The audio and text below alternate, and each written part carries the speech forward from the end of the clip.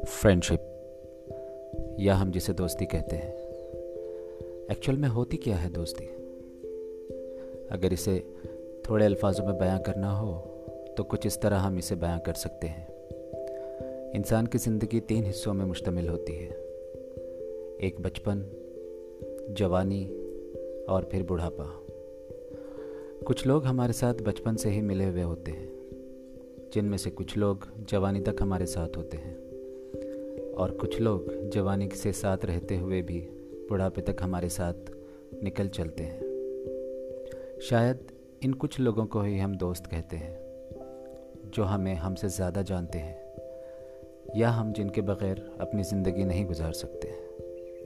Those are lovely people called as friends. I love you, friends.